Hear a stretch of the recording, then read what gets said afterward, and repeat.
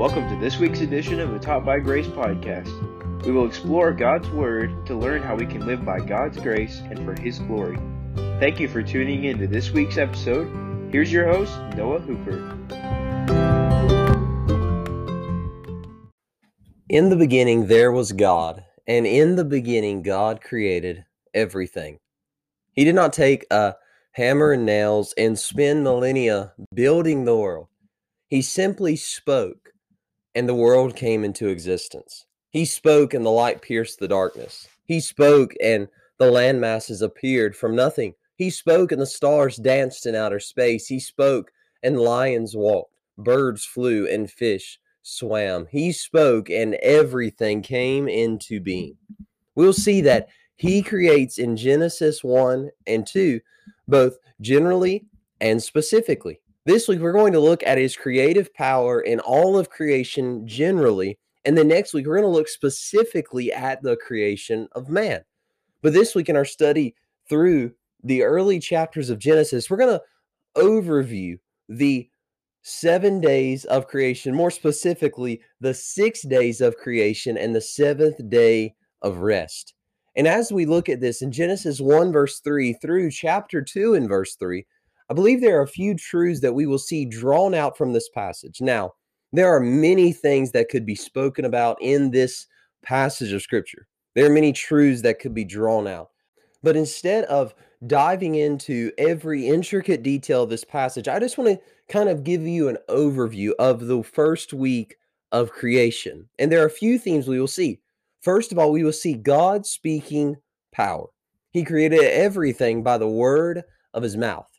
Then we will see his goodness. Everything that God created was recognized by him as good because he is good.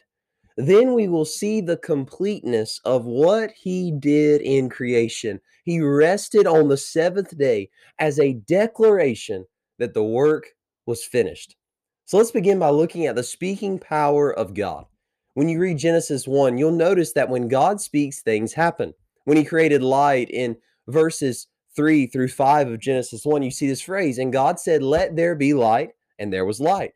We see this again when he created the firmament or the sky, and God said, "Let there be a firmament in the midst of the waters." Then later on it says, "And it was so." When he created the dry land and seas, he said, "Let the waters under the heaven be gathered together unto one place, and let the dry land appear," and it was so. We see that in verse 9. Then when God created all of the grasses, trees, and herbs, it says, "And God said, Let the earth bring forth grass, the herb yielding seed, and the fruit tree yielding fruit after his kind, whose seed is in itself upon the earth," and it was so. We see this again with the sun, the moon, and the stars in verses 14 through 19. Then with the birds and the creatures of the sea in verses 20 through 23. Then with all other animals in verses 24 and 25. We see that God spoke and everything came into being. He said, "Let," and it was so.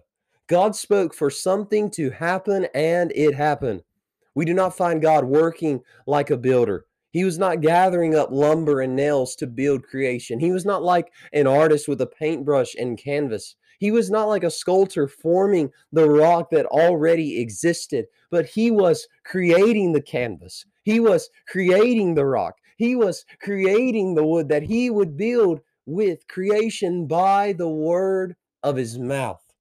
He did not need any resources because he was the resource, and he created everything by the word of his mouth. One of the greatest displays of God's glorious power is when he speaks.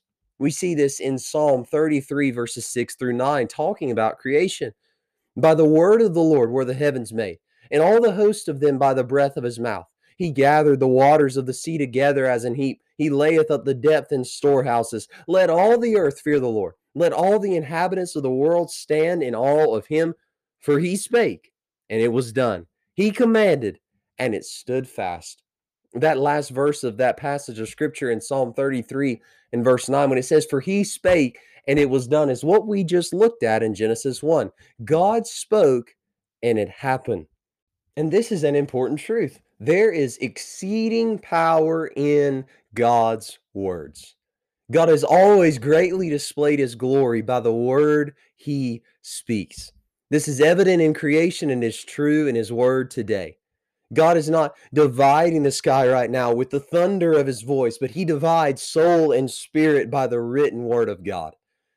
Just as there was exceeding power in the spoken word of God at creation, there is exceeding power in the word of God today. So we see God's power is displayed in creation and his goodness is declared in the result of creation. In addition to the theme of God speaking and it happening in those verses, we also see that what happened was recognized by God as good. After God spoke and he brought to pass the light, the stars, the ocean, the land, and all of that, you see him at the end of every day. It says, and it was good. He looked at what he did and recognized it as good. And what is the importance of this chapter declaring that what God did was good?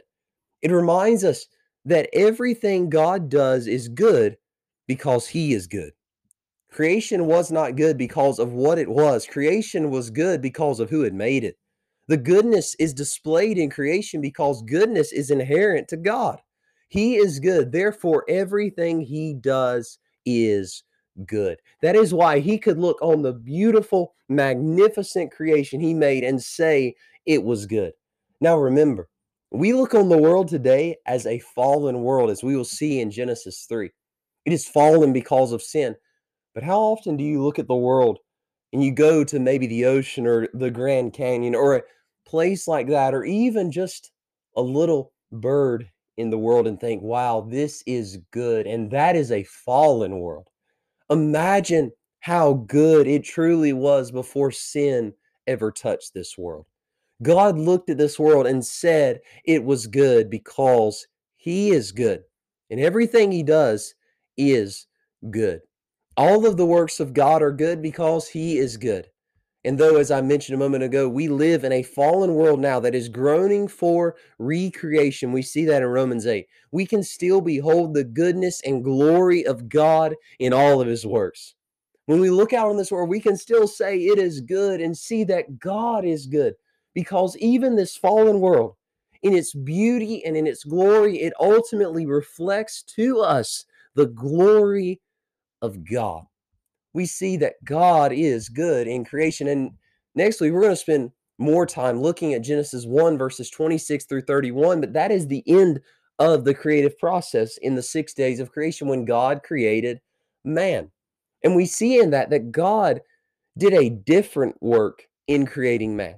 He took, can I say it like this? He took special care in creating man. With every other creature, with every other thing, he spoke and it happened. But with man, he said, let us make man in our image. And that is so important. And we'll look at that next week. In verse 26, and God did not just speak and then man was. But as we will see, God spoke and then he formed man. He took special care in creating man. It is, as it has been said before, man is the crown jewel of God's creation. And at the end of that, verse 31 tells us that it was very good.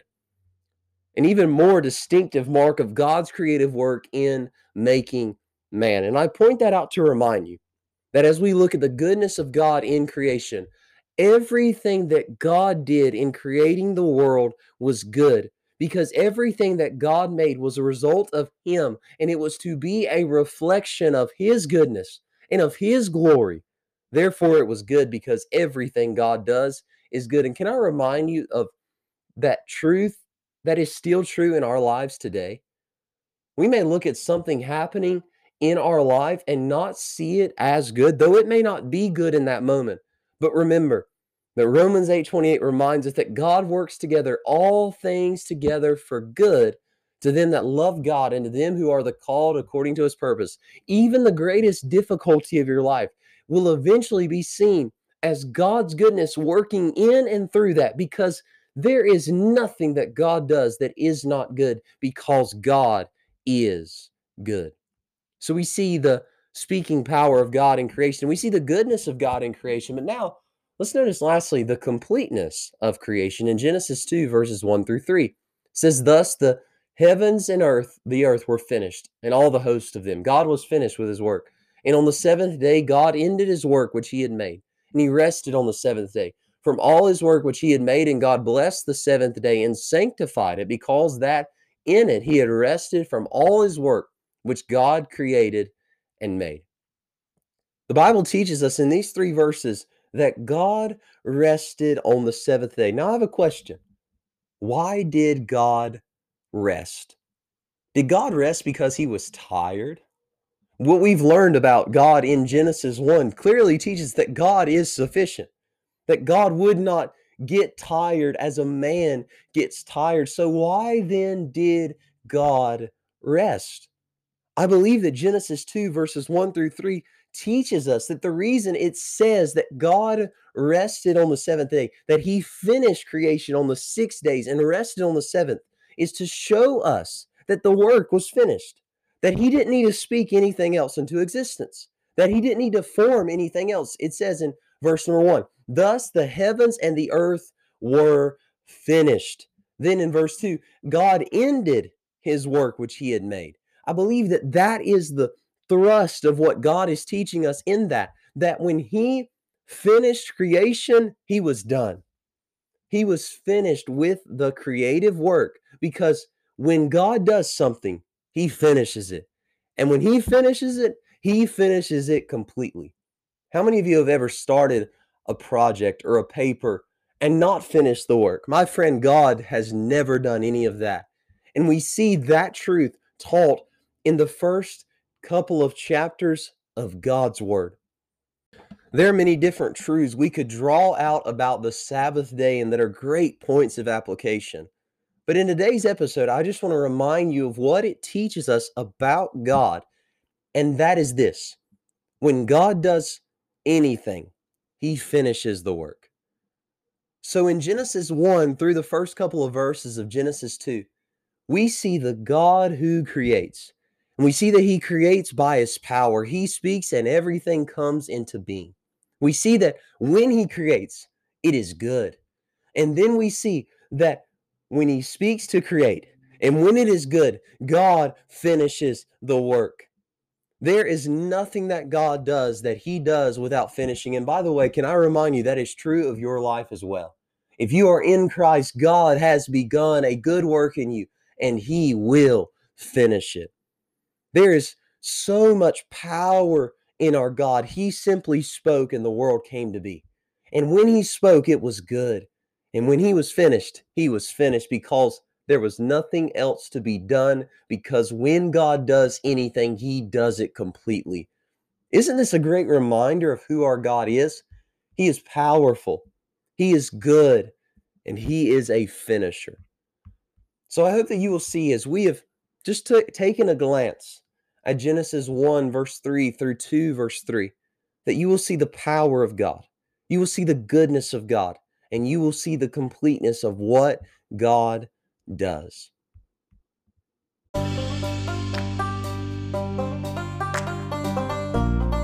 Thank you for listening to this week's edition of the Taught by Grace podcast. If you enjoyed the episode, I hope you will consider subscribing and leaving a review on whatever podcast platform you listen to it on. So I hope you will join me next week on the next edition of the Taught by Grace podcast.